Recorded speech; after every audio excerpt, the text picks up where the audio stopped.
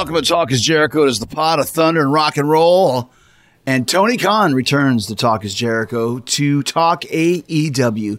He hasn't been on the show since February of 2019, right after the official launch of AEW and the big press conference we had in Vegas to announce the company. We got a lot to talk about, and believe me, we cover everything. We talk about the momentum AEW had built until the pandemic temporarily shut us down, and how we were able to film 6 weeks of TV in a 24-hour period to keep us on the air through that initial lockdown back in April.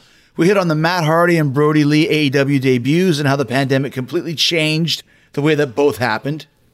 TK talks about signing Eddie Kingston, Ricky Starks, Will Hobbs, and even Sting during the pandemic, and how AEW Dark has managed to keep so many indie wrestlers working during the last year. You're going to hear a lot about the AEW creative process and how it works between Tony and me, the EVPs, and all the wrestlers on the roster. And Tony explains why it was so important for him to be the agent on Darby Allin's dark match with Will Hobbs a few months ago. Tony also shares some of his favorite storylines and pay-per-view moments over the last year and what he's hoping for 2021. So we've got Tony Khan coming up, but before we kick it off, I got one friendly reminder for you. There's a new Winnipeggers episode dropping tomorrow night, Thursday at 9 p.m. Eastern on my Facebook and YouTube channels. It's another must-see. We take personality tests, and that's all I'm going to say about that. So check it out. The Winnipeggers take personality tests and find out the results tomorrow, Thursday at 9 p.m. Eastern on my Facebook page and YouTube channel. All right, let's go. It's Tony Khan returning to Talk is Jericho. All right, so it's been a while since Tony Khan was here on Talk is Jericho, right when we basically had our first press conference, maybe, announcing AEW back in February of 2019. Seems like it was 20 years ago. But what an amazing year and a half, 2 years it's been since then. Yeah, it's been the best, man. We've had an incredible journey, and the things we've been through, none of us ever anticipated, but we got through it together, and literally together. And I'm really proud of what we put together as a team, and it's been a great couple years. Now, just to kind of go right into it, it's interesting because we've been talking for a while about different ideas and stuff, and we last year had this amazing angle and story that was teed up to go to Rochester on the 18th. We spoke about this. It was going to be the double debut, the Swerve with Brodie Lee and then Matt Hardy, and then kind of culminate at Blood and Guts in Newark on March 25th. And here we are, March 11th in Salt Lake City. And I remember when I went to the ring, those shows were still on. When I came back from the ring, both shows had been canceled. The NBA had stopped, and Tom Hanks had COVID. It was crazy. It was a crazy night. And it was a terrible night for the country. I mean, it was a national emergency, and it's still a national emergency, a year later. But we've gotten through it together, and as a company, we're stronger than we were, and it's a testament to everybody who works here, and especially the great wrestlers and the strong leadership we have backstage, including you. But I think, once again, too, we are a company that's had to deal with something that no one else ever had to as a company. And obviously, WWE did, New Japan did, but we were a brand new company. And I think over the past year, almost, we've actually grown. I think we've lost maybe a fraction of where we were, but I think we've gained so much more in goodwill, in people believing, fans believing in us, showing our resolve and our storytelling skills. I mean, it was weird to think about. We didn't know what we were going to do when that first happened. There's definitely been a lot of positives and a ton of negatives of this pandemic, and live attendance has been a huge negative in terms of the wrestling. There's so many huge negatives in terms of the life impact that you don't even want to think about the wrestling impact when it comes to the pandemic. But just to talk about the business, that it definitely affected live events. But from a TV standpoint, we're actually stronger than when we left off. We're the only wrestling show on television that can say that, and it's a testament to what we've done, our creativity, and what we've done in terms of presenting the show. As exciting as what it was before the pandemic, you'll never be able to replace the thousands and thousands of people we had every single week when we were live every week in a different arena, in a different city, every week for the months we were doing the show before the pandemic happened. But after the pandemic happened, really, we've banded together, worked hard, and put together some of our best shows ever, which is pretty cool. Yeah, because I think our quality of our stuff has been just amazing throughout. And a lot of that, listen, is the leadership of Tony, of you. I guess one of the integral things I want to talk about is going into Daly's Place, which is a venue that we had a couple shows at over the year and a half prior. And then suddenly when everything is locked down, it's an outdoor venue that you have access to because it's right connected to the stadium where the Jacksonville Jaguars play. Was that your first idea when you knew that we couldn't travel anymore? Oh, absolutely. When I knew that the pandemic was a possibility, I had Daly's reserved as a backup for us if it was possible for us to safely run shows. And every show we ran through the pandemic followed state guidelines. Completely.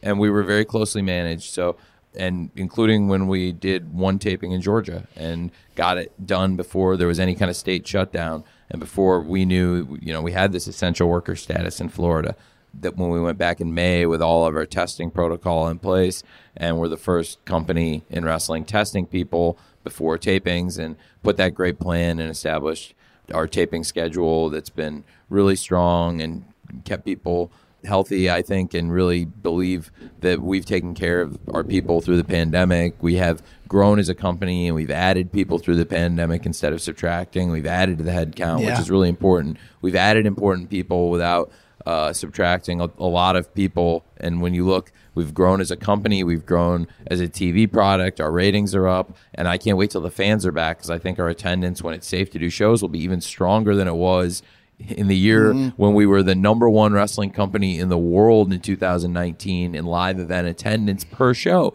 And we ran a lot less events than WWE did, or a lot of companies did in 2019. But on a per show basis, we were #1 in the world in attendance, which is pretty awesome. And in 2020, I think we had a great chance to replicate it, because we were off to such a great hot start, thanks to so many people and where we were with our great wrestlers and our great stories. And of course, the headline story right before we got shut down was Chris Jericho versus Jon Moxley, which was amazing. And Revolution, I think, is the best show we've done, and one of the greatest wrestling pay-per-views I personally have ever seen. And I'm really proud of the work we did on it. And I think it's a testament to what you guys had done, that we were so hotter than we've ever been right when the pandemic hit. Well, and like you said, even to the case of our first show in the New York market, I think we were on track to do 15,000 tickets, but which is great. But what I want to talk about that people might not know is just how involved you are in the booking process. And here was where it really stood out for me, was I had a pre-tape, a vignette that I filmed here at my house right now, where I said release the hounds, and it was Matt Hardy and the Vanguard and all that sort of stuff. And I was supposed to be not at the live show this week because I filmed this vignette. During the day, I started hearing Florida's going to shut down. Like you said, things are shutting down. And I remember I called you at 10:05 right when the live show was done. I go, what are we going to do? Like, we're going to... April 1st. April 1st. And you said, I just wrote 6 weeks of TV.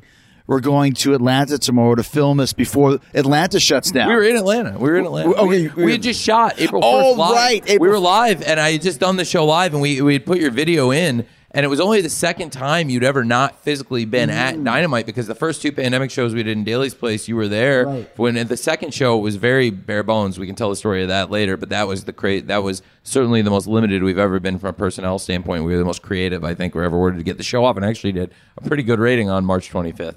But that's neither here nor there. On April 1st, we finished the show. The main event was a little preview of one side of the TNT Championship bracket with Cody and Darby in a tag match against Spears and Sammy. And then Spears and Sammy were up, and right after that, we were going to start taping content. We knew the taping the next day straight through. And, with the state having shut down right before we went on air for Dynamite, we were all there, and it was like, with this crew, we're going to tape the next Dynamite for next week, and also many other weeks of Dynamite. I planned for it to be 6 weeks. I didn't know for sure whether it would be 6, though. I thought it could be as little as 4, which is what it actually turned out to be. But it could have been 6, and if we had to stretch and use more pre-tapes that people made from home, depending on what the regulations would have been, it was very uncertain. It could have been 8, 9 weeks. But instead, it was 4, and we were able to use everything on Dark, and we were able to provide great darks for people, which is another thing we can talk about, which is really fun. Yeah. And, we've really invested in people and talent and tried to keep independent wrestling alive through Dark and get people on the shows. and I think it's been awesome. And, you know, that show, I talked to you April 1st, we got done with the show, and you and I were on the phone, and I told you, yeah, I've written 6 weeks, and it's true. I'd put together the formats and the commentary I had slotted because of the crew was very limited, and I had Colt Cabana and Sean Spears were both in the TNT Championship tournament, and I had them both slotted in where they were going to be pretty involved in the taping wrestling, but because we were so light on people and the only announcer there was Tony Schiavone besides Dasha, who was going to be the ring announcer. So I had no options for somebody to be the color commentator with Schiavone. So I was going to have Colt and Spears like juggle it, which was logistically going to be pretty crazy because I was going to have to flip which shows they were on, which was already a lot of continuity issues like that I'd worked out in the little matrix I'd made, which is now a pretty legendary little photo because like Cody asked me to, the original Cody has it. I signed it. He asked me to sign it and I was like, all right. And so I just have a photo of it. But you came in and did the commentary, which added so much to the show. And I really appreciated it that you came up to Atlanta and did that. And I think Schiavone has said it on podcasts, and I've said it to you privately, but to say it to you on your show, it raised the level of everybody's professionalism and I think excitement to get through what was a long day that we got through. And as a miracle, no injuries other than Britt breaking her nose, which ended up, you know, I think it became a great moment. It's one of the best matches we've had, and I thought it was awesome, and it was one of the best moments, and it's immortal, and Britt's very not angry about how it turned out. She's not unhappy. She got the #1 selling T-shirt out of it too. It's cool. But that's the thing, and just to show kind of that it was all fate, is that I was supposed to that next week do commentary. I remember we were trying to figure out booking plans and stuff. And I said, well, why don't I just do commentary the next week as a placeholder? So I was supposed to do it anyways, but then I just came in and did it for the 26 matches in one day. But what percentage of the roster was there? 29%. 29%. Including you as a wrestler, because you just commentated the entire time. 31% including you, but we had no commentators, so you were slotted as a commentator. Unbelievable. So 29% of the wrestlers there. And we kept 4 great shows that we got in there. Yeah. And did good ratings. I remember they went up as we went along. And that was what was cool. The story's built. Not only that, but we did something that pays off to this day because that was how the TNT Championship was created. We had nobody there, so I made up the story of the TNT Championship. It was something I'd been thinking of doing anyway. And it was very convenient. We were only missing, I believe, one person from who would have been really in the plans for this thing. And I had most of the bones of what I would have wanted. So it turned out pretty cool because basically where it ended up with the final 4 being Archer and Dustin and Cody and Darby. That's what I wanted anyway. And they were all in the area. They were all there. They were all available in there, around close enough where they could make it in safely, based on what were very strict guidelines for all the right reasons. Oh yeah, very strict guidelines. But like you said, some guys weren't able to come in. Some guys didn't want to come in, which was fine. They had the best of intentions. Everybody had the best. We just tried to put the shows together creatively and make it great for everybody through the pandemic. And there was nothing new on television, and we had a completely volunteer crew of all of us who wanted to keep the show going for the fans, keep the lights on, and fulfill our network commitments safely and follow all the guidelines as they were, and then did all the right things. Shut the company down for over a month, for almost 6 weeks total from when we did the live show. I guess and 5 full weeks that we had done there in Atlanta. And came back May 6th with one of the shows I'm actually proudest of because of all the things we established, which we could also talk about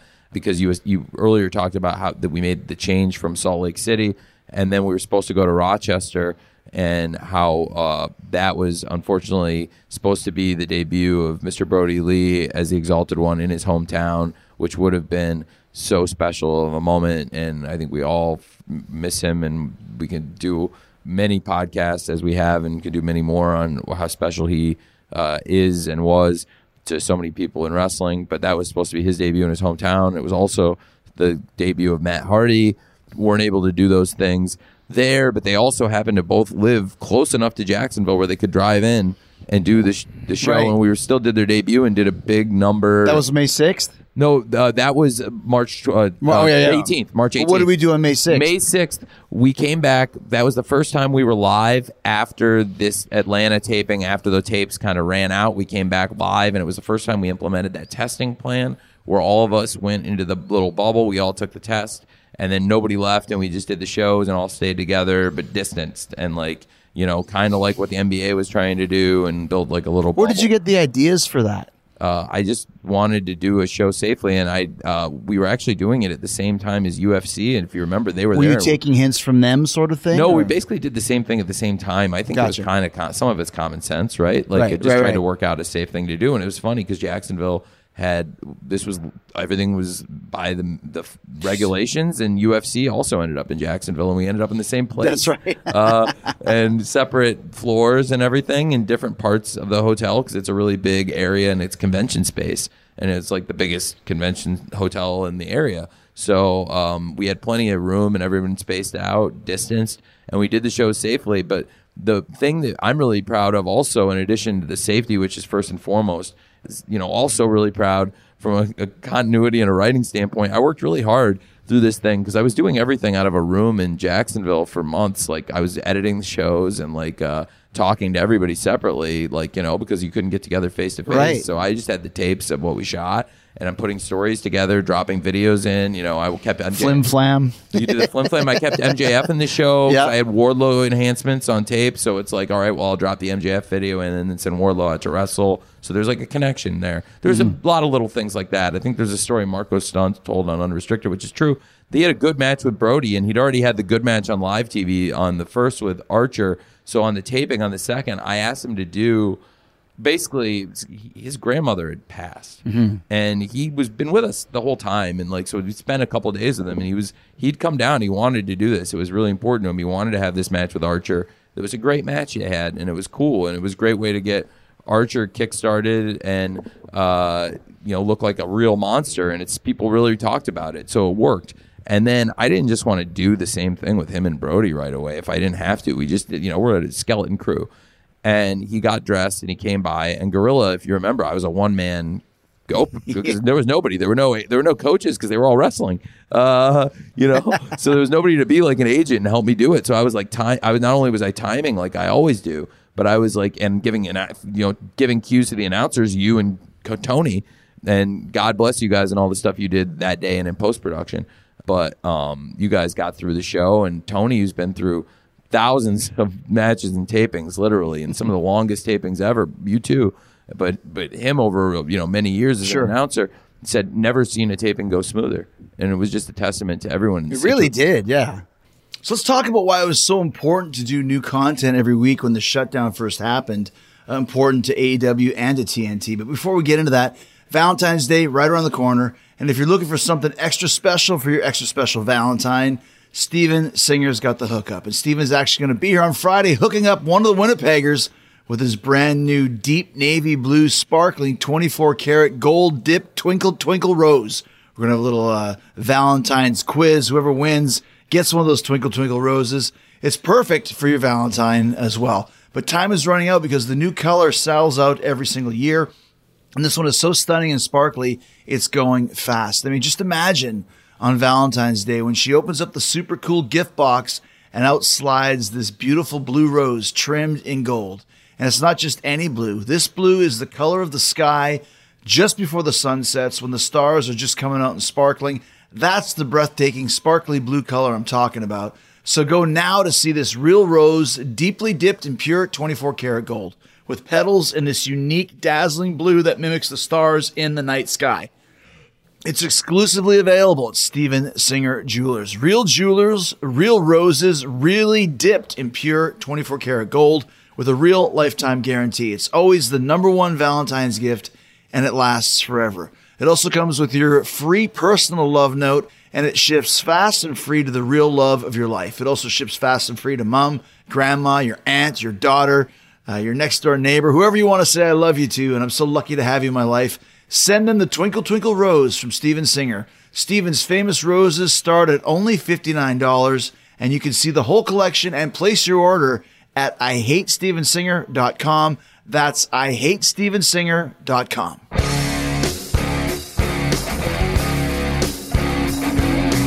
Let me ask you this. How important was it, because I don't think a lot of people understand, to do new content every week? Because a lot of people were like, well, just do best ofs or just show reruns. It was so huge. And I didn't, the shows in April took a bit of a ratings dip because from a presentation standpoint, it wasn't ideal, but we taped these shows and built fresh content. And that TNT tournament was something strong that's paid off and developed something that is really important to us every show we do and is one of the most important titles now, I believe, not just here, but in wrestling. The TNT title really means something. It does. In a short time, we've established it, and all the champions have been really important people in wrestling with Cody and Brodie and Darby.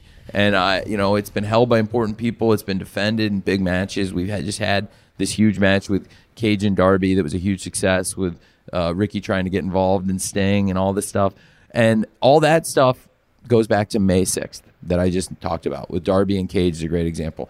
May 6th, I had time to think about the Double or Nothing card. And when we came back, I felt really strong that we could, do the show. I wanted to do a wrestling show at that time. We weren't able to actually do a show with fans, but I felt like as we've never talked about in this show because I haven't been on in a couple of years, but I've talked about it on other shows, that I had the inspiration from watching The Tonight Show. When we were coming back at the beginning of the pandemic, I wanted to put the fans that weren't there, I wanted to put wrestlers out there to replace them as the audience, because when I watched The Tonight Show, it stood out above all the other talk shows because he had the skeleton crews, the small staff that was there, the limited people that were there that were essential personnel to help the shows go on. They were like there and laughing in the studio, which was a lot different. Made a difference. The jokes, like similar to comedy, similar to wrestling, it's better when there's like people, you hear people laughing at it. Like it's a little flatter sometimes when you try to deliver it that way, especially in that kind of presentation on television, right? And so I think just like him having his staff out there, I thought putting the wrestlers out there would make sense. And then I decided we need to split up the baby faces and heels. And I'm constantly texting with so many people about ideas and things we can do at this point, and came up with a lot of stuff. The parking lot fight ended up being a thing that was tabled because the Lucha Brothers originally were slotted for it, because if you remember, Santana Ortiz were in what was going to be Blood and Guts, which then turned into the Stadium Stampede, which again goes back to May 6th. So May 6th, so much took place on this show, and this is just off the top of my head. At the end of the show, we established the aforementioned Stadium Stampede. The street fight we had with you and Sammy against Kenny and Matt Hardy. Classic. That was a great match. That's a great television. That's a great live television match. In the circumstances, it was really cool. Yeah. And with just the staff and the people that were there and watching it, and still it holds up as like a classic, man. And the finish was cool too, and the Inner Circle name up in lights in the stadium. Return of Santana Ortiz, who were stuck in New York. They were able to come back then. And Jake too. And get those guys back in it. And then, of course, for Kenny and Matt, the beatdown set up for the return of the Young Bucks and Hangman, right? And build to it for the Stadium Stampede match. There was that, but there was so much on that show. We set up the MJF and Jungle Boy match, which was just a pretty simple thing, but it set up a match that to me we needed for the pay-per-view that was important to have. This was going to be a classic, and it's really going to be important for both guys because it's set the tone for both guys. These guys, they're not just guys of the future, they're the guys now. Right. And that was a big match. Set up Team Taz, and the whole idea of Darby versus Taz. Darby had lost in the semifinals of the tournament we had shot in Atlanta to Cody, and then on the show prior, so that we had just aired. So it's like Darby's backstage for an interview with Taz, and the interviewer, Taz, the broadcaster, tries to recruit Darby as a protege to set up what's basically Team Taz. And Darby not saying that I'm starting Team Taz, but basically saying, I could offer you some advice. We have no idea what Taz has up his sleeve at this point, May 6th. And Darby has no interest in it. Well, then there's this casino ladder match. It's a casino ladder match. Normally we did the casino battle royale there, but I ended up during the pandemic also coming up with a gimmick match that nobody I think had ever done, which is the casino ladder match, which I put all these guys in. Did a thing with Orange Cassidy and Phoenix, which went back to the angle that we had done with the Death Triangle and the Best Friends and Orange Cassidy, which originally was going to pay off in the parking lot fight. Orange Cassidy was going to pop out of the trunk on the Lucha Brothers. And that was but that's neither here nor there. So set up that casino ladder match, and Darby, and the finish of Brian Cage being the final guy, was the mystery guy, and that Taz finally recruited a client that would go after Darby. later in the pandemic, Ricky Starks came into the picture, and I thought he was the perfect guy. Well, let's talk about this. A quick little segue. You don't have to reply to this, but when we were trying to think of ideas for before you had the Rogues Gallery, I remember texting you, and I was like, dude, we got to have a guy, his name is like Johnny Audience, and he's a DJ that plays audience sounds. You remember that? Like, he plays like a laugh track. We need sound. Yeah. But you're talking about Team Taz, and this is something that you're also very good at that I think people don't realize.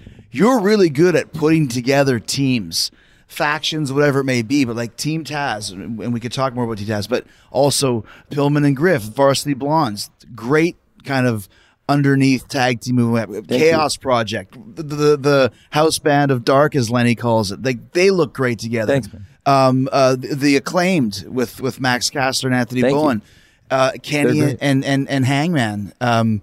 These are all your ideas, and it reminds me. Well, they're not. I mean, not everything they do is my idea. Like, every person out there has their stuff, but like every one of them, those, even Kenny and Hangman, which is a totally different story. That goes back to 2019.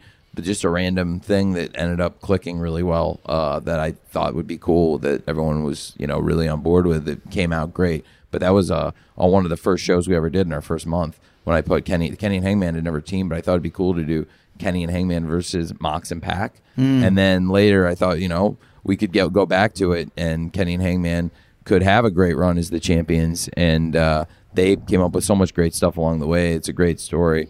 But it's a cool, I believe those guys made it. If it wouldn't, Kenny and Hangman weren't. Well, of course, all the teams that are doing it, but you're the one who has the vision to, like, for example, like Serpentico and Luther. It's almost like, well, of course, but you see these two characters, or you see Griff and Pillman, and what is it where you go? I mean, now it seems like a no-brainer, but at the time, no one was thinking of putting these guys together as a team. Yeah, I mean, I don't know. I thought they would be cool. I thought that'd be a cool team. I didn't have the name the Varsity Blondes yet, or the Chaos Project, but I thought Luther and Serpentico would be cool. They both had that thing going, and as a tag team, I thought they'd be a strong team.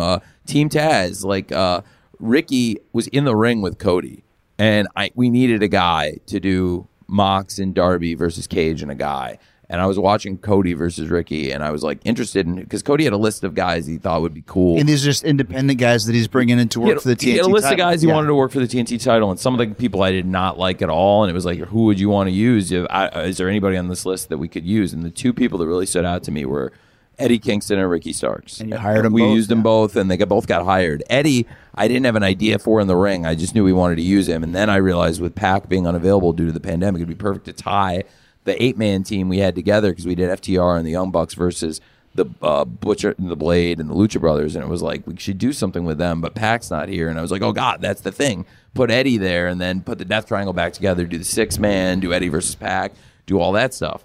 Then did Eddie versus Lance, which is a story going on to this day, which we started in the Battle Royale, which also had a lot of ideas. May 6th, I didn't even get through all the stuff we started in that one show, by the way. Mox versus Brodie Lee. Right. One of the best pay-per-view matches we've ever had. Well, it holds up so well, and I'm so glad Brodie got to have that great world title match on one of the biggest shows. It is the biggest show we've ever done to this day. As far as buy rates? Yeah. That show is the biggest show. But once again, Stadium Stampede, that's another, I mean. Like I said, yeah.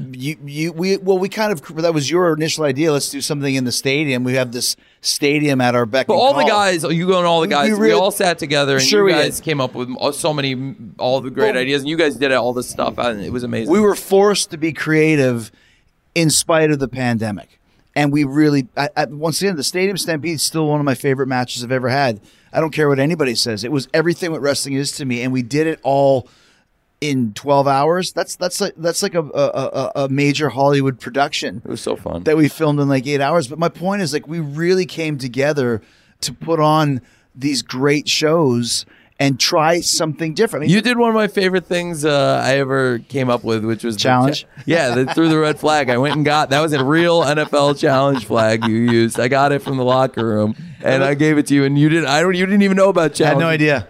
It was so fun, and what you actually did is unbelievable. I mean, that's how prepared and articulate you are. You made it so amazing. And all the guys came up with so much cool stuff. I mean, all 10 guys in the match did stuff, and we all sat together, and Keith and the guys were amazing, and the crew all night, and that we came up with that. And on that pay-per-view, I mean, Mox and Brodie had a classic, and great match. We started that on the 6th. and we set up Sheeta versus Nyla, which was very important. And we set up other stories on that show too. And it was just really, really cool. Basically, we hit the ground running once we came back live. Then May, from then on, we did our biggest pay-per-view ever coming out of that, and then hit another huge home run later in the summer with All Out. And again, Full Gear was up from last year. So just through the pandemic, the TV's stronger, the pay-per-views are up. The only thing we're missing is the live events, going back to what you asked before that.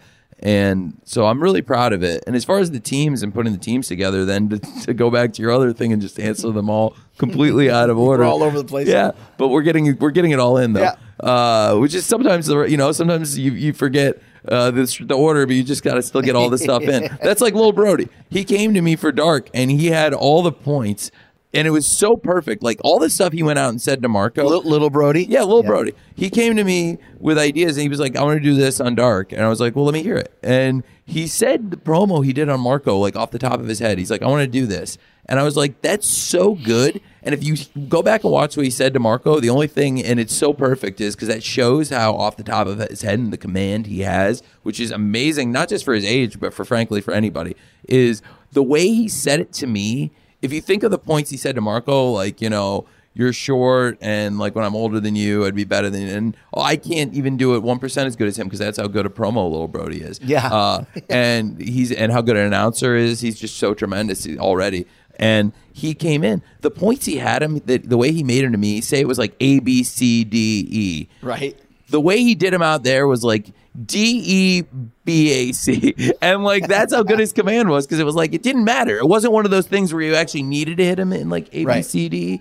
He like just happened to like, he had it completely in his head, and he was that not rehearsed. That's how prepared he was. And I thought it was tremendous. It was all off the top of his head, and it was so well organized. But for as far as like putting people together and ideas for teams and stuff, there's tons of great teams here, and like most of the tag division is just great teams, and Matt and Nick do such a great job as far as not only being great champions and great wrestlers, but they have such a great eye for it. Like they absolutely Top Flight and Private Party, both they brought those both their ideas, and there's other great teams they've had great ideas on. They did such great work with the Lucha Brothers that got us off the ground, and they're still doing great stuff. But going back to what you said on the teams, the Acclaimed was one where I had to name the Acclaimed for a long time, and Max and Anthony were on Dark, and I wanted them both. And they were both guys that got hot prospects. That was also one of the original names for the Inner Circle. We thought about Chris Jericho and the Acclaimed. I mentioned the Acclaimed as a thing. Tom Petty and the Heartbreakers, like something like that. But go ahead. So you saw these guys on I saw them on Dark, and we bring a lot of people in for Dark. Will Hobbs is a great example of somebody that I also added to Team Taz, which is another group that I wanted to do. I made up, and I think they're awesome. And I think Will Hobbs is a great addition. The whole use of Will Hobbs was literally, it's the busiest I've ever been during a match, but I didn't have to do much. Darby put all of his ideas in, and I was like, I want you to do this enhancement kind of a thing on Dynamite, but not a full. Any Darby match I learned, he's going to be underneath for a lot of this match. Yeah. He's smart. You don't want to put Darby in there with like Darby, you know what I mean? Like, it just depends. So I wanted a big dude. So Will Hobbs is like the perfect guy for this, and he'd been really impressive on Dark, and I wanted to give him a chance. So Will Hobbs, I wanted everything to go to plan. So it was I really like working with Darby and doing stuff with him, and he's a brilliant filmmaker and such a gifted person and so thoughtful. And I always say I have nothing in common with Darby, but like all great wrestling characters, like if there's creatively, if you have a connection with that person, you can find the common things and try to make that so that every person in the world has that connection with that character. And I think everybody in the world who watches wrestling is starting to build that connection with Darby, in my opinion. And he's just one of the most important young stars in wrestling. And, he's a great example of what we're talking about. I think another thing too is kind of what you're talking about is this overall vision for the company. And something else that you mentioned earlier, we didn't let anybody go. But we hired so many people. Like the roster that you've hired in the last year has been incredible, from your, Ricky Starks and your Will Hobbs and, Miro and Eddie Kingston and all, there's a Brian Cage. I mean, I want to talk about Sting. But another thing too that I really want to express is if anybody watches Dark, the show, which always does a strong rating, strong number, people go sometimes it's 2 hours long, it's half hours long. I want to tell everyone listening right now, the reason for that is I'm not just saying this, but Tony Khan is such a good-hearted person that you want everybody backstage to have a match. And you want everybody backstage to get a payoff. Like, basically, that's it. We bring in people to give them tryouts, but we're getting a lot of independent wrestlers work in addition to the tryout people that we want to get a look at and put in specific matches. There's other people, we're trying to put the top people from Dynamite and get over matches on Dark. Sure. And, you want to get some people, local people, and keep them working because there's no independent shows for all these people around Florida and Georgia like there used to be. There's 12 matches or 15 matches on Dark. Like you said, that's a lot of it because, yes, you want to have people take a look, but you're giving people work. Yeah. Hopefully when the pandemic subsides, it'll be safe for everyone to run shows and get back to full attendance. But what we do is akin to a drive-in movie, like I say, because now we sell tickets and give the best live event experience in wrestling, I think, to the fans. When we have totally safe shows and, to go sit in a pod with your family or friends and not have to worry about, people around you right now in the pandemic. And it's outdoors where there's 99% less risk transmission. So to me, it's, similar to the drive-in movie where you're in your little space outside and it's a safe way to watch the show. We can't get back to what we all used to like doing, whether it's going to see the movies or going to sit in the packed arenas like we used to do, and that's the best. And I think when we get back to where they'll let us do that and everyone feels comfortable doing that, because I think there are people that are ready now, and I think there'll be more people that are ready soon, and I just want to get to the point where everyone's in the same boat and everyone feels the same way and everyone's comfortable being there, But in the meantime, you're giving all these people, a chance. Yeah. I feel good about what we're doing and bringing all these people in. That we have a lot of people at ringside that come in, and then we have a lot of people that come in specifically to see what they can do. And Will Hobbs is an interesting one. I was talking about it with Darby, and it was really important. And Ricky Starks had this idea one night. He said, I want to come out dressed like Darby sometime. And I was like, dude, we'll do it. And I was like, I know what to do. We have a great idea. So we do that. And it's Darby versus Will Hobbs. I wanted a 4-minute match where Darby was in a lot of physical jeopardy and got beat up, but it had to be by a big physical guy. Darby worked Serpentico on one of these early pandemic darks where we were looking at, again, a guy it was a local guy who's Serpentico, a guy who's another one that we could talk about who's great. Sure, of course. Came in this year. And so Serpentico and Darby had this tremendous match. And it was a great, for lack of a better term, I thought it was a great Nitro Lucha match. It was awesome. And I loved it. And I was it just wasn't exactly what you're looking for when Darby's going to get the push he is, and for it to be as competitive as it wasn't exactly what I was expecting. But we had that point in the pandemic. Hey, the content's pretty great too, right? Yeah. And it's great to have stuff in the library, and it's a great match that they had. But it made me start to realize that you probably want to have some monstrous opponents as the guys for Darby. So that was Will Hobbs. I thought would be perfect. I'd loved him on Dark.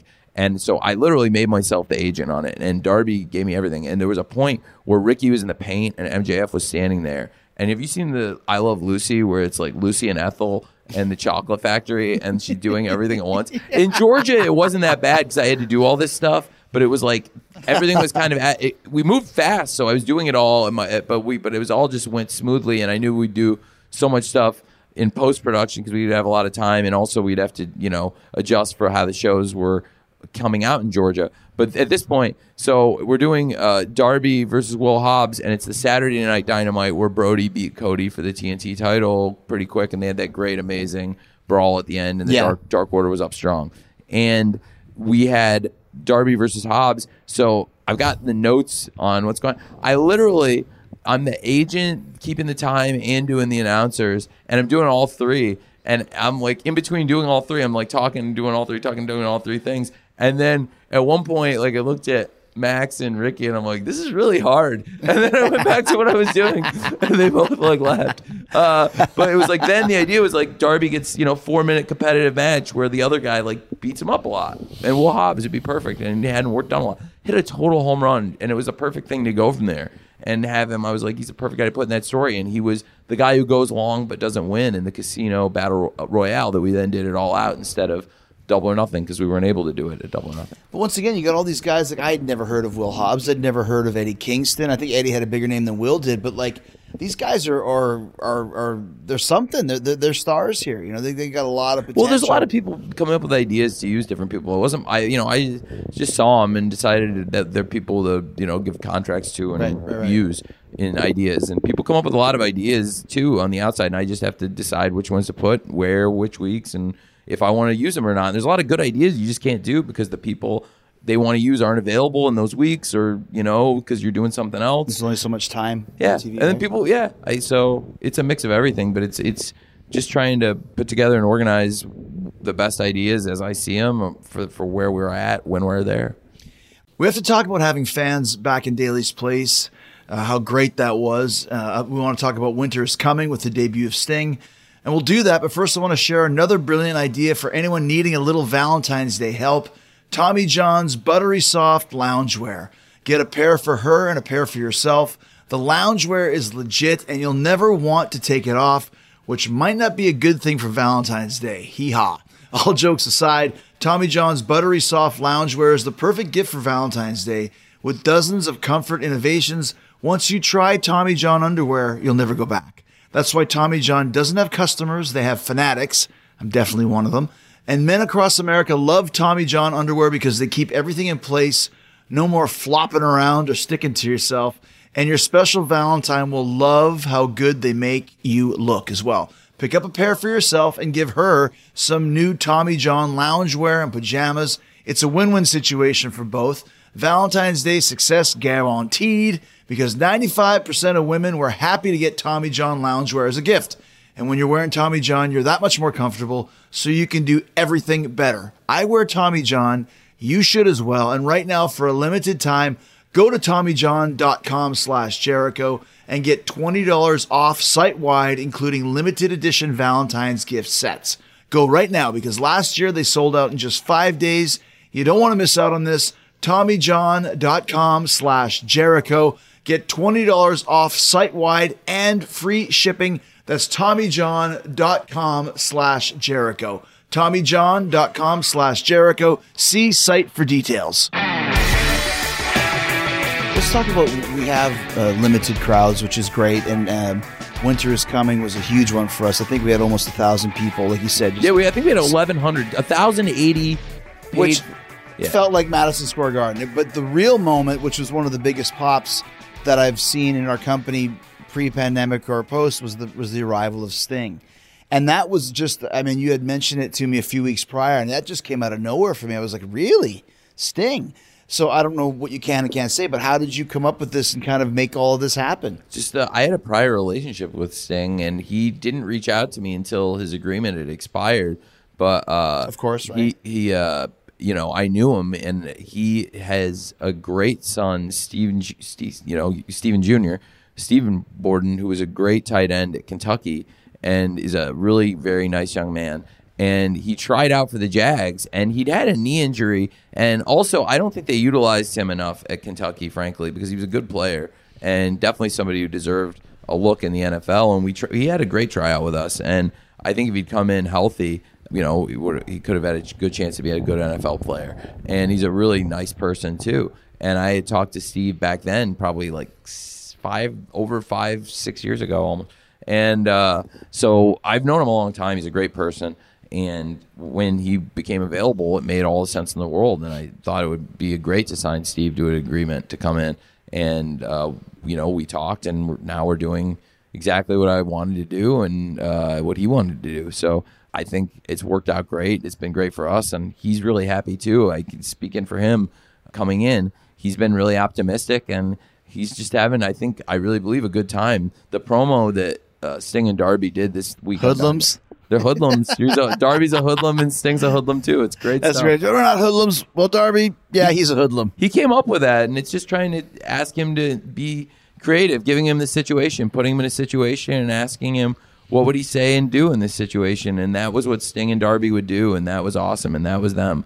Just asking him to do that interview and putting it there and saying, this is you, this is your response to this situation. But here's something, though, that you don't get in WWE, and I'm not saying it in a bad way because it's just the way it is there, but the creative freedom, I think it's something that everybody who comes from there to hear, and I had the New Japan buffer which was kind of leading me to, you're like, wow, this is actually, but if you look at Mox or Hager or Brodie or Miro or Sting coming from that world, FTR, you're almost forced to think more for yourself and collaborate more with you rather than having stuff given to you. And I think at first you're in a little bit of shock. Matt Hardy, like, I can really just come up with my own shit. Like, yeah, do it. Yeah. And I think Sting is starting to feel that, like, wow, like I can actually call him a hoodlum and smash a window and I don't have to ask permission because this is the right thing to do. And you're very open to ideas. There's a few ideas that you don't like, but most of the stuff that I've come up with, and a lot of it has been out there, from a dance scene, song and dance, to freaking Mimosa Mayhem, you go with it, which to me is a really big deal because a lot of guys in your position don't do that. What is it that gives you such an open mind to allow everybody to be as creative as possible without really putting a lot of your own, restrictions on it? I think it's important that we all point in the same direction. We know where we're going with the stories. We know where we're going with the shows, but that we all get together and feel good about it, because the last thing I want is like a wrestling show where I'm putting words into your mouth and I'm telling you how to talk in a way that is not going to come off believably. And I've seen way too much of it on wrestling television. And so that's why I just get with you guys and try and point everyone in a positive direction. And we have great resources for people too.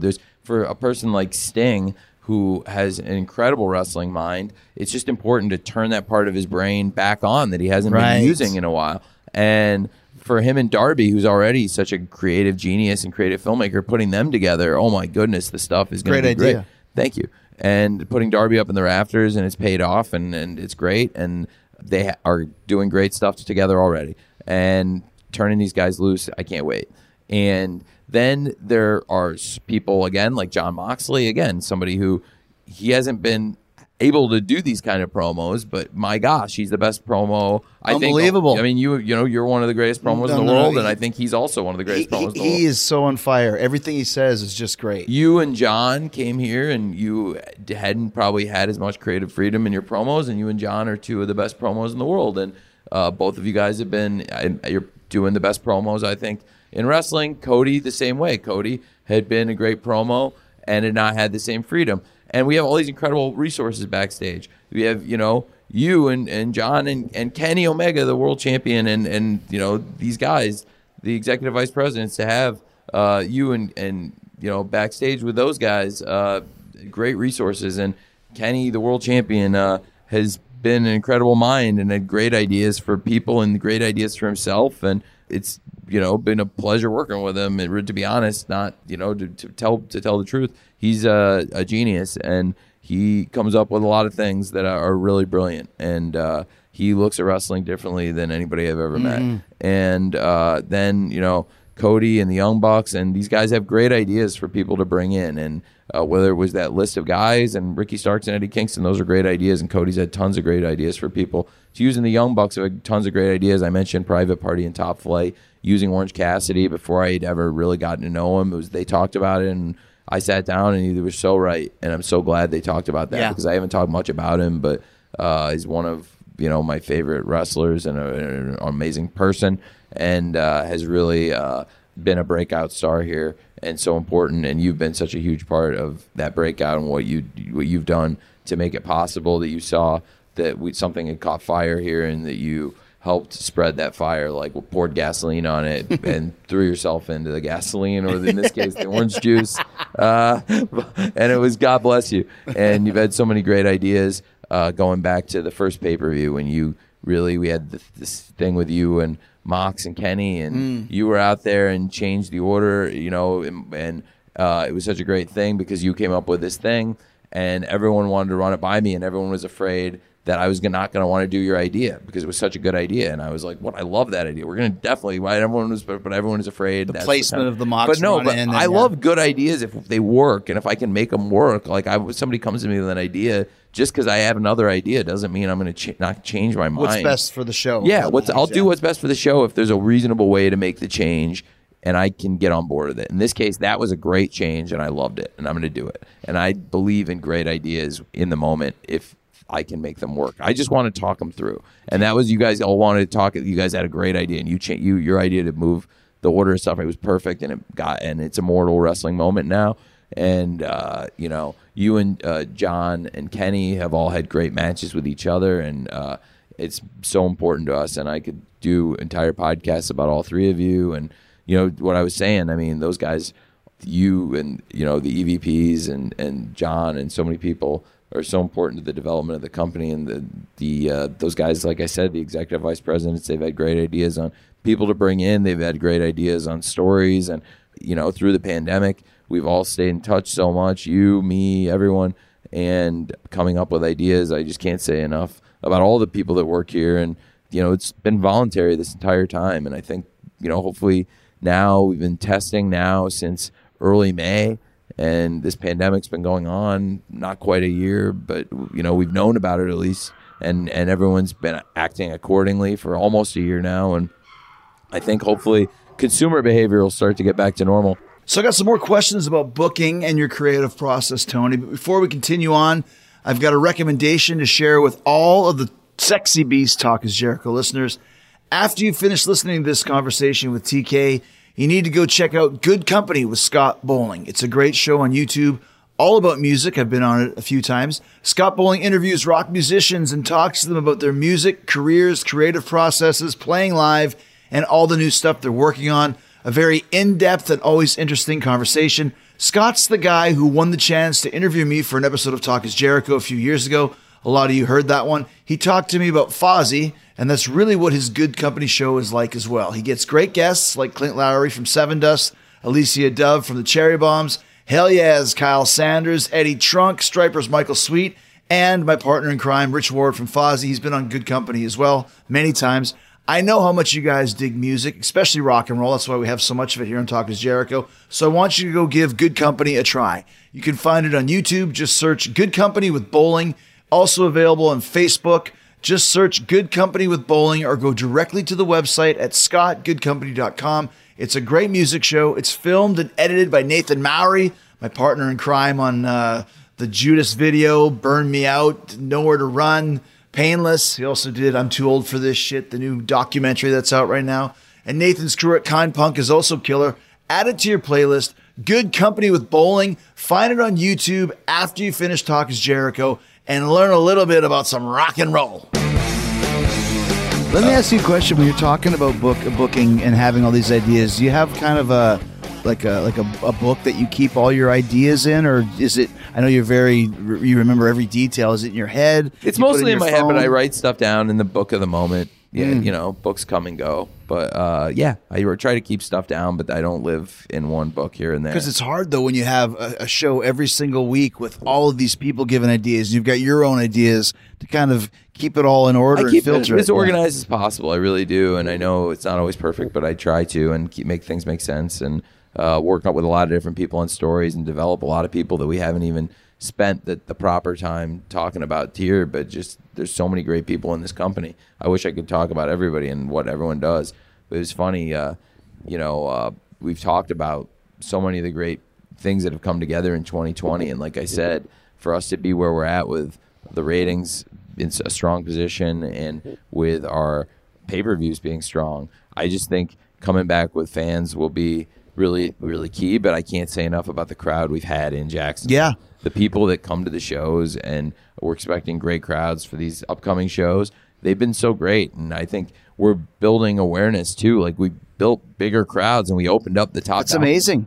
Yeah, that we have that many people in the same city for 8-9 months now. That shows the quality of the product and how much fun people are having. Yeah, I mean, we started selling tickets in the summer, and ahead of the Jaguars, and the Jaguars and other NFL teams, I think, have shown that it's possible to do events like spread people out safely and at a distance and not, in these indoor settings, because I think people feel more comfortable outdoors. And again, I attribute it to like a drive-in movie, taking inspiration from that and spreading people out and giving people a safe experience.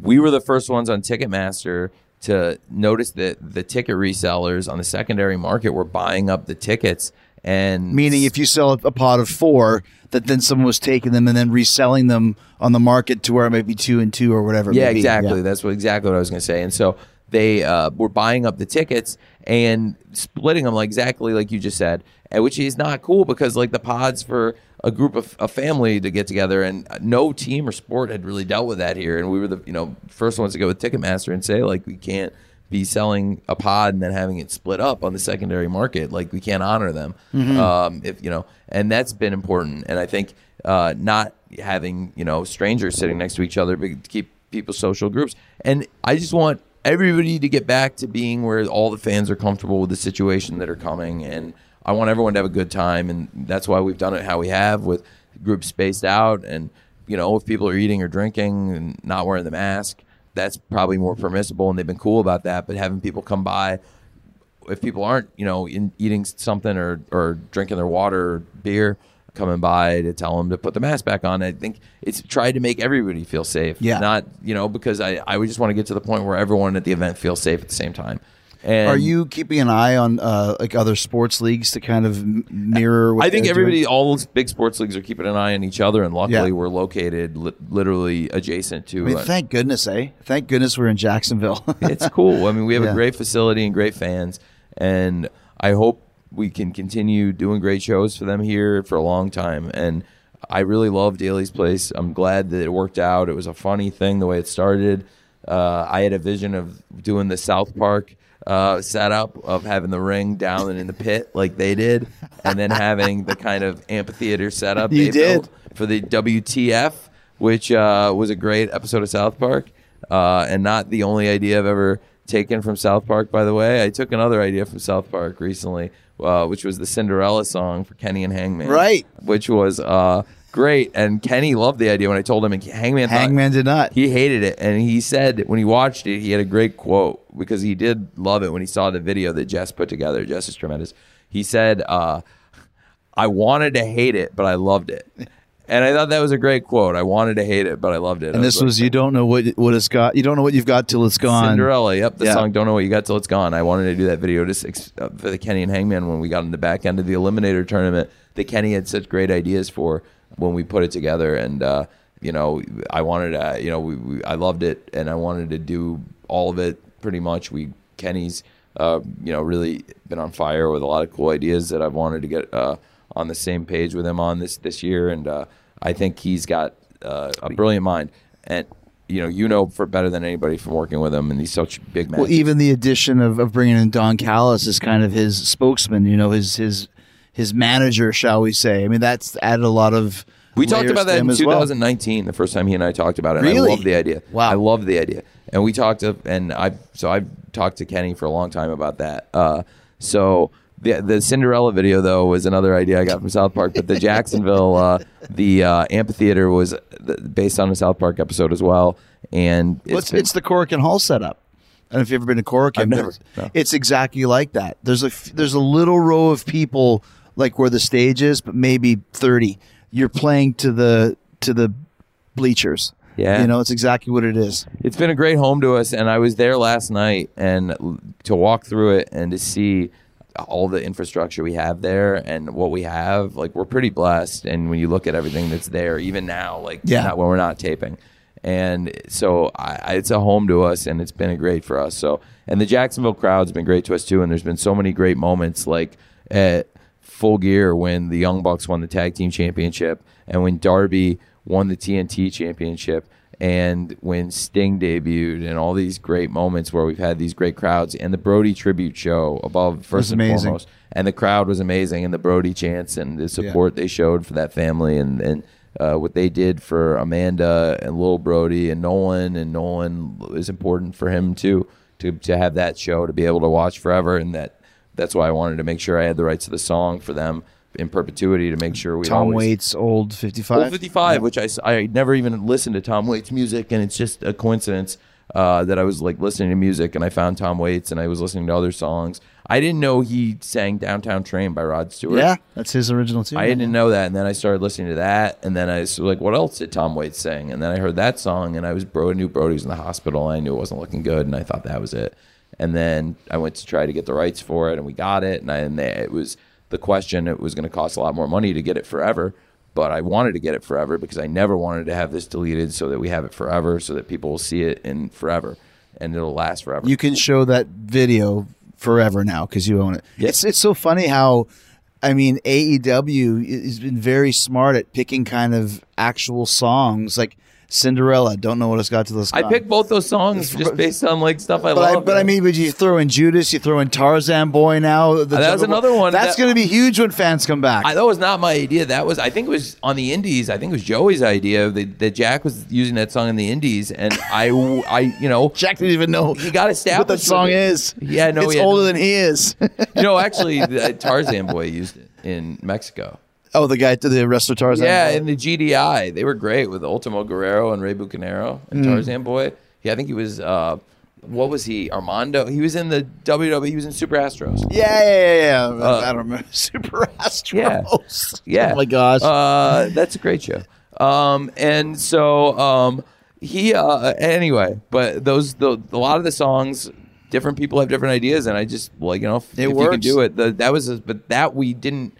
Have at first, and then after he was pretty established, I thought it would be great, and around Christmas I thought it'd be cool to surprise Jack. I was like, hey, guess what, buddy? And there's a lot more cool stuff with music I'd like to do. I have some cool other stuff I want to do. And Judas, I have contributed an amazing song with Judas. I love it. That was the first kind of breakout song that we had where people started singing it on their own.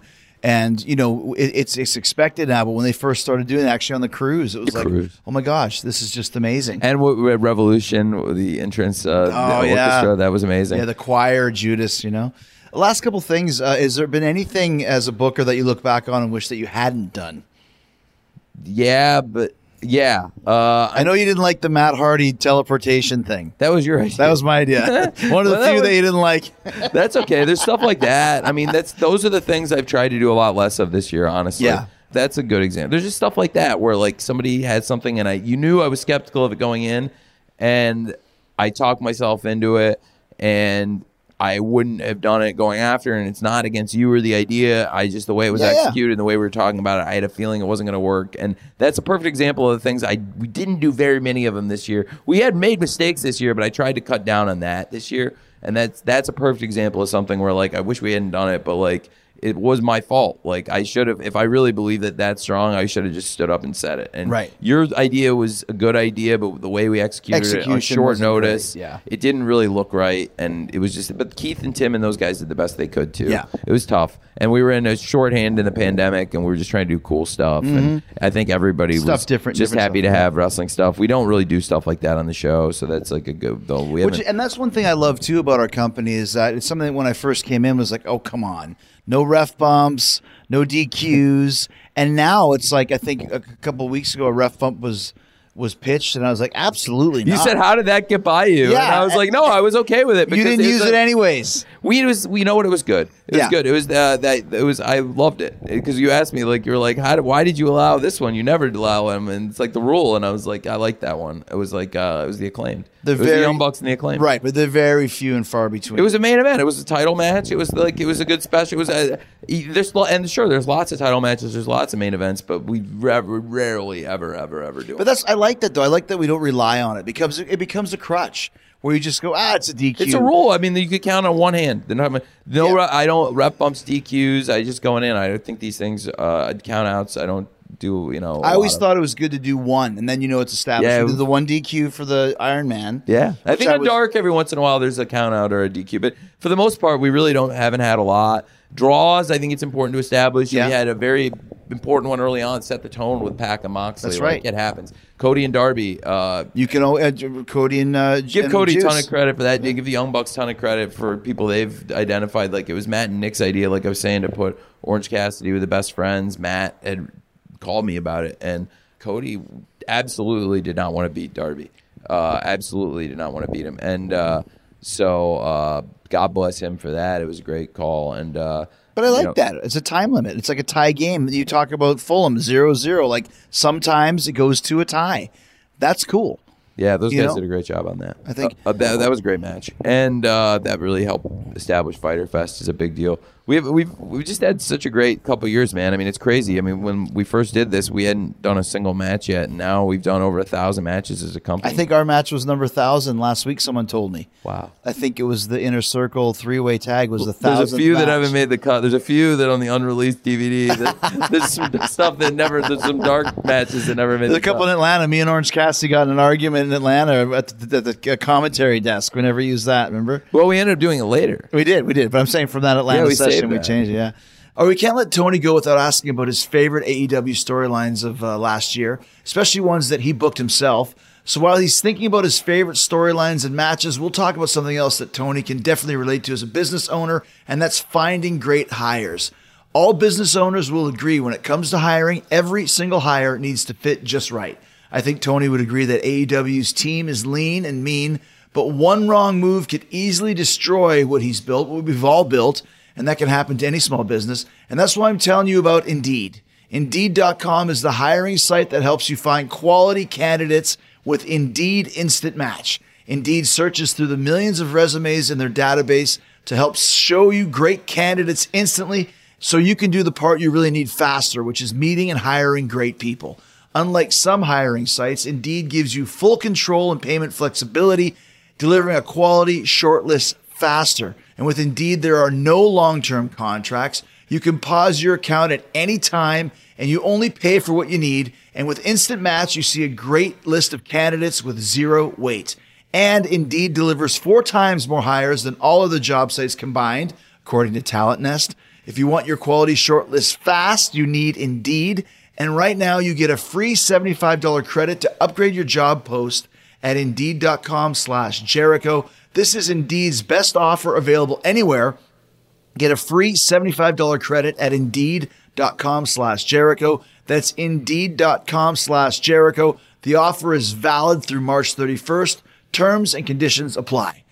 And before we get back to Tony Khan, don't forget to check out I'm Too Old for This Shit, Heavy Metal Fairy Tale, the heartwarming, inspirational documentary about metal band Siren, who disbanded for 30 years and got an offer to reform to play a festival in Germany where they found out that they had a huge fan base that they never knew anything about. They hadn't played in years, they hadn't been a band in years, and yet they have this giant fan base in Germany that they had no idea existed. I sent a camera crew, Nathan Maury and his boys, along with the band Siren, and we got something that was way more than I expected because I thought it was either going to be a total disaster, a total shit show, or one of the most heartwarming, inspirational stories that shows that your dreams can come true no matter how old you are. Go check out I'm Too Old for This Shit. It's available on iTunes and Amazon now. It's available on Blu-ray. You can get it anywhere, so go check that out. All right. I guess last question for you. What is kind of your favorite storyline that you've booked over the last year? Is there one that stands out for you that maybe you've already talked about it, or is there a few that you think like, wow, that really worked out well? There's a great story. I know. Okay, so I wanted. Let me come back to ones that like from start to finish because there's like stuff that start to finish. But as far as one that I think is pretty cool, the whole thing with you and Mox in the Inner Circle, the 3 of us were in the hotel bar, and I had a bottle, and I was like, then I thought about like if I smashed the bottle and have, you know how the bottle has like a jagged edge. It's not how it ended up coming off, and it wasn't the final idea was totally different. But the whole thing got started. I was like, wouldn't it be cool if like Mox like smashed this bottle on your head in a segment and then took the remaining like shard, the handle part with the shard jagged edges, and held off the rest of the Inner Circle to kind of get away, and we went off like that? That'd be kind of badass. And it wasn't that was the end idea, was just you end up smashing the bottle on your head because you know, the edge would be the way it would be. She just have to get out of there. You can't do it with the type. I mean, unless you want to break a real bottle over my head, which and what he would have had left would have been nothing. He would have had like the nothing left. It would have been. It would have been safe. Yeah. So there was no way to safely do that. But like, but short of that, we ended up doing something really special in the eye patch thing. You guys, that was a great story. That was great, and I love the eye for an eye thing, and that was fun. But that we had a great time with that, but I bring it up just because that was a fun time. There's a lot of fun things like that. As far as my favorite thing, like that's a start to finish thing that I did a lot of stuff on. I mean, I brought it up before, but like definitely the whole Darby against Team Taz and what it became, and then bringing in Sting. It's still going. It's still going, and it's been going a long time. And I think there's been a lot of cool moments, and like Ricky coming in, like I said, didn't have him as the name, but like knew it was going to be needed to add somebody with Bryan.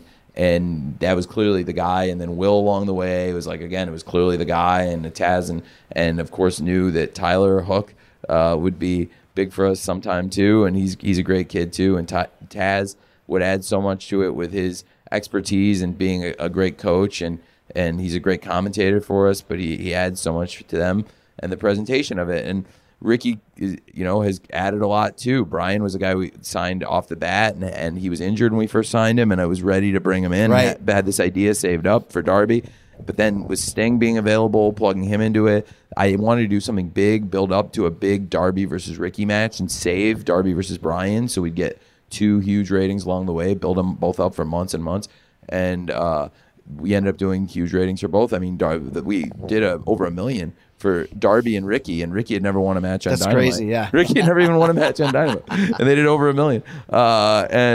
Ricky, I really believe in, and have had great moments, that have come in, and he's had great ideas too, and just try to, like you said about putting people together. I think that is a cool thing about this year is we put a lot of new groups together, and I'm sure we have so many great people. There's stuff I'm not thinking of.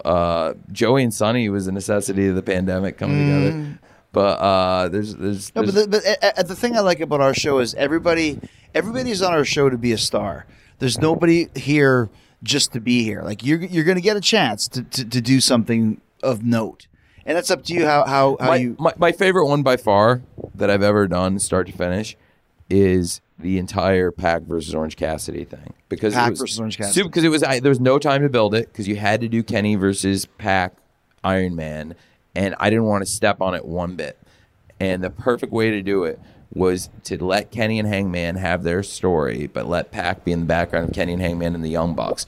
Ended up being one of the greatest pay-per-views ever, because what it did was you had Kenny and Hangman had their story. There was enough TV time for Kenny to also have a story with Pac that was going to build for them to do the Iron Man match right before the pay-per-view. Kenny, within like 4 days, did 2 of the greatest matches I've ever seen, where he did the Iron Man match with Pac on television and went like almost 35 minutes because they did overtime, and then did the tag match. It's one of the best tag matches ever. Maybe Kenny and Hangman versus the Bucks. Yeah, a Revolution, because we did the Kansas City show and the Chicago show.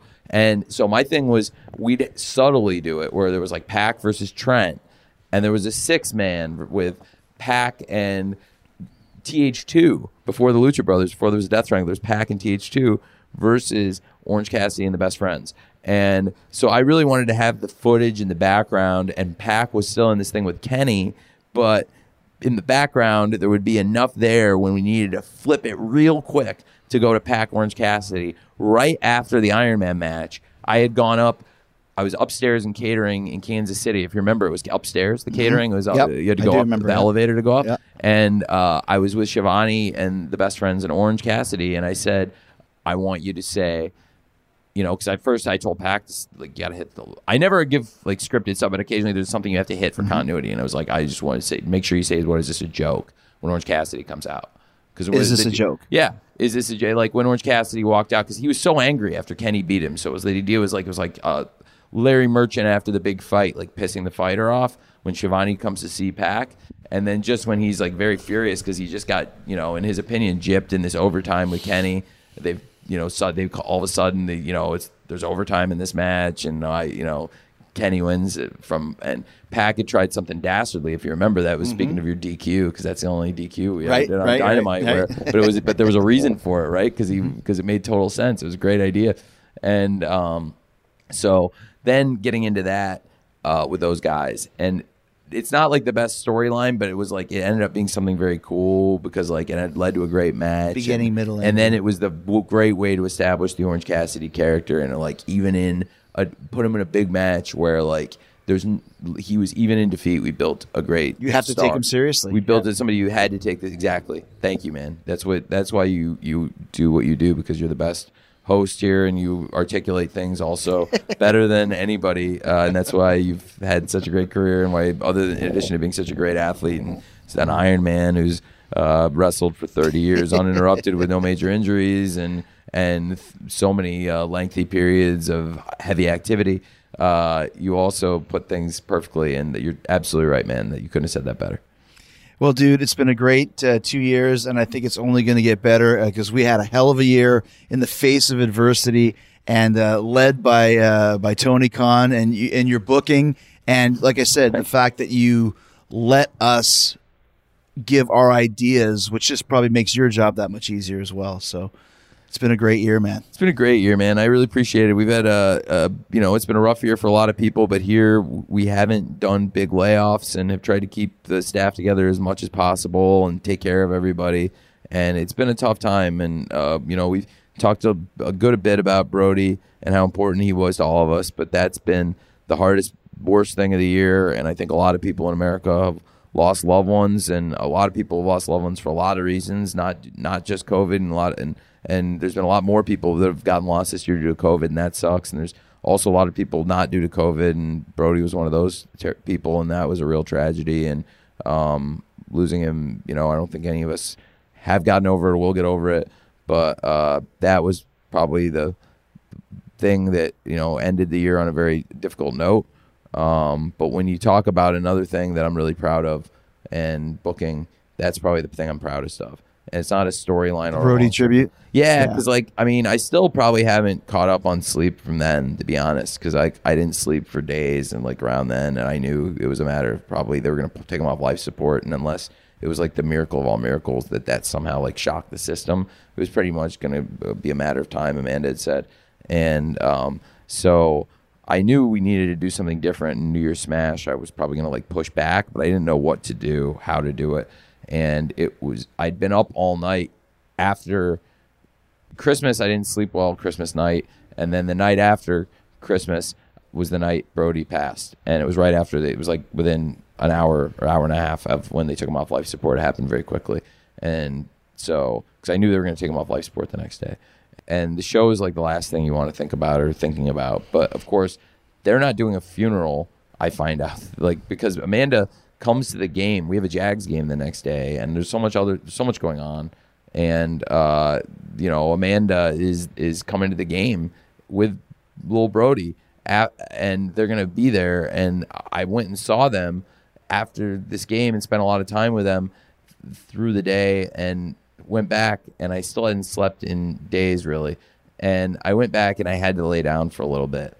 And when I woke up, I had a missed call from Dave Meltzer from after my little pass out, just necessity nap. And I called him back and he asked what are you going to do? And I said, I don't know. And he actually did say to me, he's I think you should go out. And I said, I think it would be the right thing to do for everyone to pay their respects and, do a 10 bell, and I'll definitely go out for that, and we'll see what I do, but I honestly don't know what I'll do. And then I sat down and put the pencil to paper and wrote the show as I saw it, which was the Dark Order coming out, and the story of the night is the Dark Order are the baby faces here, but making the context very clear by pairing them in a series of tag matches through the night. The male matches were all 6-man tags, and then Anna and Ty Conti do a tag match. And Anna and Ty are a great team, and they already had that story that was perfect for them to tie together. But putting them in, everyone with the top heels, and I didn't have that right away. Just some ideas come in, first part comes in, then you get the second part. At first, honestly, I was thinking of doing something more like what we did for the birthday celebration, where you put TH2 and Chaos Project, who are great wrestlers and great people to be on Dynamite, but they're not necessarily the main event pay-per-view main event wrestlers. Then I came to me, I was no, it has to be the pay-per-view main event wrestlers. Has to be. It has to be, a fitting tribute. MJF and Santana Ortiz to go in there with Hangman and Silver and Reynolds, and what is, I think, one of the greatest matches we've ever had on Dynamite, and what a special thing we did, and Lil Brodie's involvement, like I said, what a little pro he is, and how great he did in the spot. And to be honest, he was a little, at first I wasn't sure if it was gonna, and then he went out such a pro and did so great, and he earned my confidence on live television, and I'm really proud of him, and he's great. And what everyone did was so great in that match, but the all night was like that, and it not just to single that match out, because across the night the performances were there. I mean, one of the great things about that match was when Eric Rowan got involved, and that was Sean Spears asked about using him, and I was like, what a great idea, and I knew where to plug him in. It was a great idea. I wanted to use him in the match in the middle, because I knew what we were doing at the end was, I had the old 55, and would go out with Amanda and Brodie for that, with Cody and Vance, and of course then Team Taz to be out there, and Britt and Penelope used just top heels across the whole night. And every match was fantastic, and everyone came together. But really, the most important thing was there was not going to be a funeral. And Amanda told me that, and there's a lot. That's a lot of pressure because that was his memorial. What we did, we memorialized him, and like I said, I didn't know at the time it would be what it was, but I knew we had to get the right Soul 55 Forever when I first heard it, and when we first got the number back, I knew whatever we had to pay, it was worth it. So that's probably the thing I'm the proudest of, even though it's not like a long-term story or anything. I mean, it has changed the Dark Order on terms of the show, but it was really about much more than a wrestling match. That's right. That goes beyond. And what we do with little Brodie on these angles and the time we spend with him, like, dude, what does it say about, in this situation, he's always got a smile on his face because he's in a tough position. And the toughest position, right? I mean, you can't, and I can't put myself in his shoes. I don't know what he's feeling, but I know that we can make him feel welcome, and being around these wrestlers that he loves, and he's got a wrestling mind. The smile on his face at times, like New Year's, man. Like New Year's, that great time when he's pinning these guys left and right, and he's beating up Orange Cassidy and Marco Stunt and all these stars at our party, and all these times he's having. It's really special, and but that's the thing. That's probably the thing I'm proudest of. That puts a smile on people's faces watching at home, and I think that's something that we've done a great job. But it's most important to put the smile on his face. I agree, but that translates. Stuff we do on Dark, I'm glad people enjoy it, but it's not about that. Like, I wouldn't have him do anything. Look, I don't want him to embarrass himself, right? But he's not going to do that. Most of his ideas are very good. Smart, He's a smart kid, and I think people should know that. That's why on commentary he does a good job too now. He's really and so that show and the idea of the Dark Order teaming with all the baby faces across the night to show the clear context of, like, who they are now and what Brodie meant to us, and giving him a proper tribute and putting in the tribute videos, but doing more than that, giving the night a context and a continuous story. And I've never seen a memorial show quite like that, where there was like a story arc to it, and it memorialized the person and their place in the company. And I say it because it's exactly what he would have wanted, and I know him really well, and I know he would have been really proud of what we put together for him, and I know he would have wanted it, and he was up there digging it the most. So I think that's what's really cool. And I said that if we made it the greatest show ever, then we make his name live on forever in another way, beyond just the legacy he left as a wrestler and a father. Like, this show, too, could be like the Brodie Lee Tribute show is the best show. It's the template, yeah. And now I think we've done a great show, and some people think, I've heard people say it was the best show, our best show, or the best show they've seen. I've seen a lot of people say it was our best show, and I've even heard some people say it was the best show they've seen. So another great show, like you said, to cap off a year that was hard in a lot of ways, but I think at the bottom line is that we've done a great job of making people happy in spite of it, and a lot of that is because of you, Tony Khan. And honestly, thanks to you and everybody around, Chris. Thanks for having me on. It's great to see you, and anytime I get to spend time with you is special, and I can't believe it's been 2 years since the last time we did this, but hopefully it won't be 2 years till I come on We'll do again. 6 months from now. We'll do it again. Thanks for having me on your show, man. Thanks, man.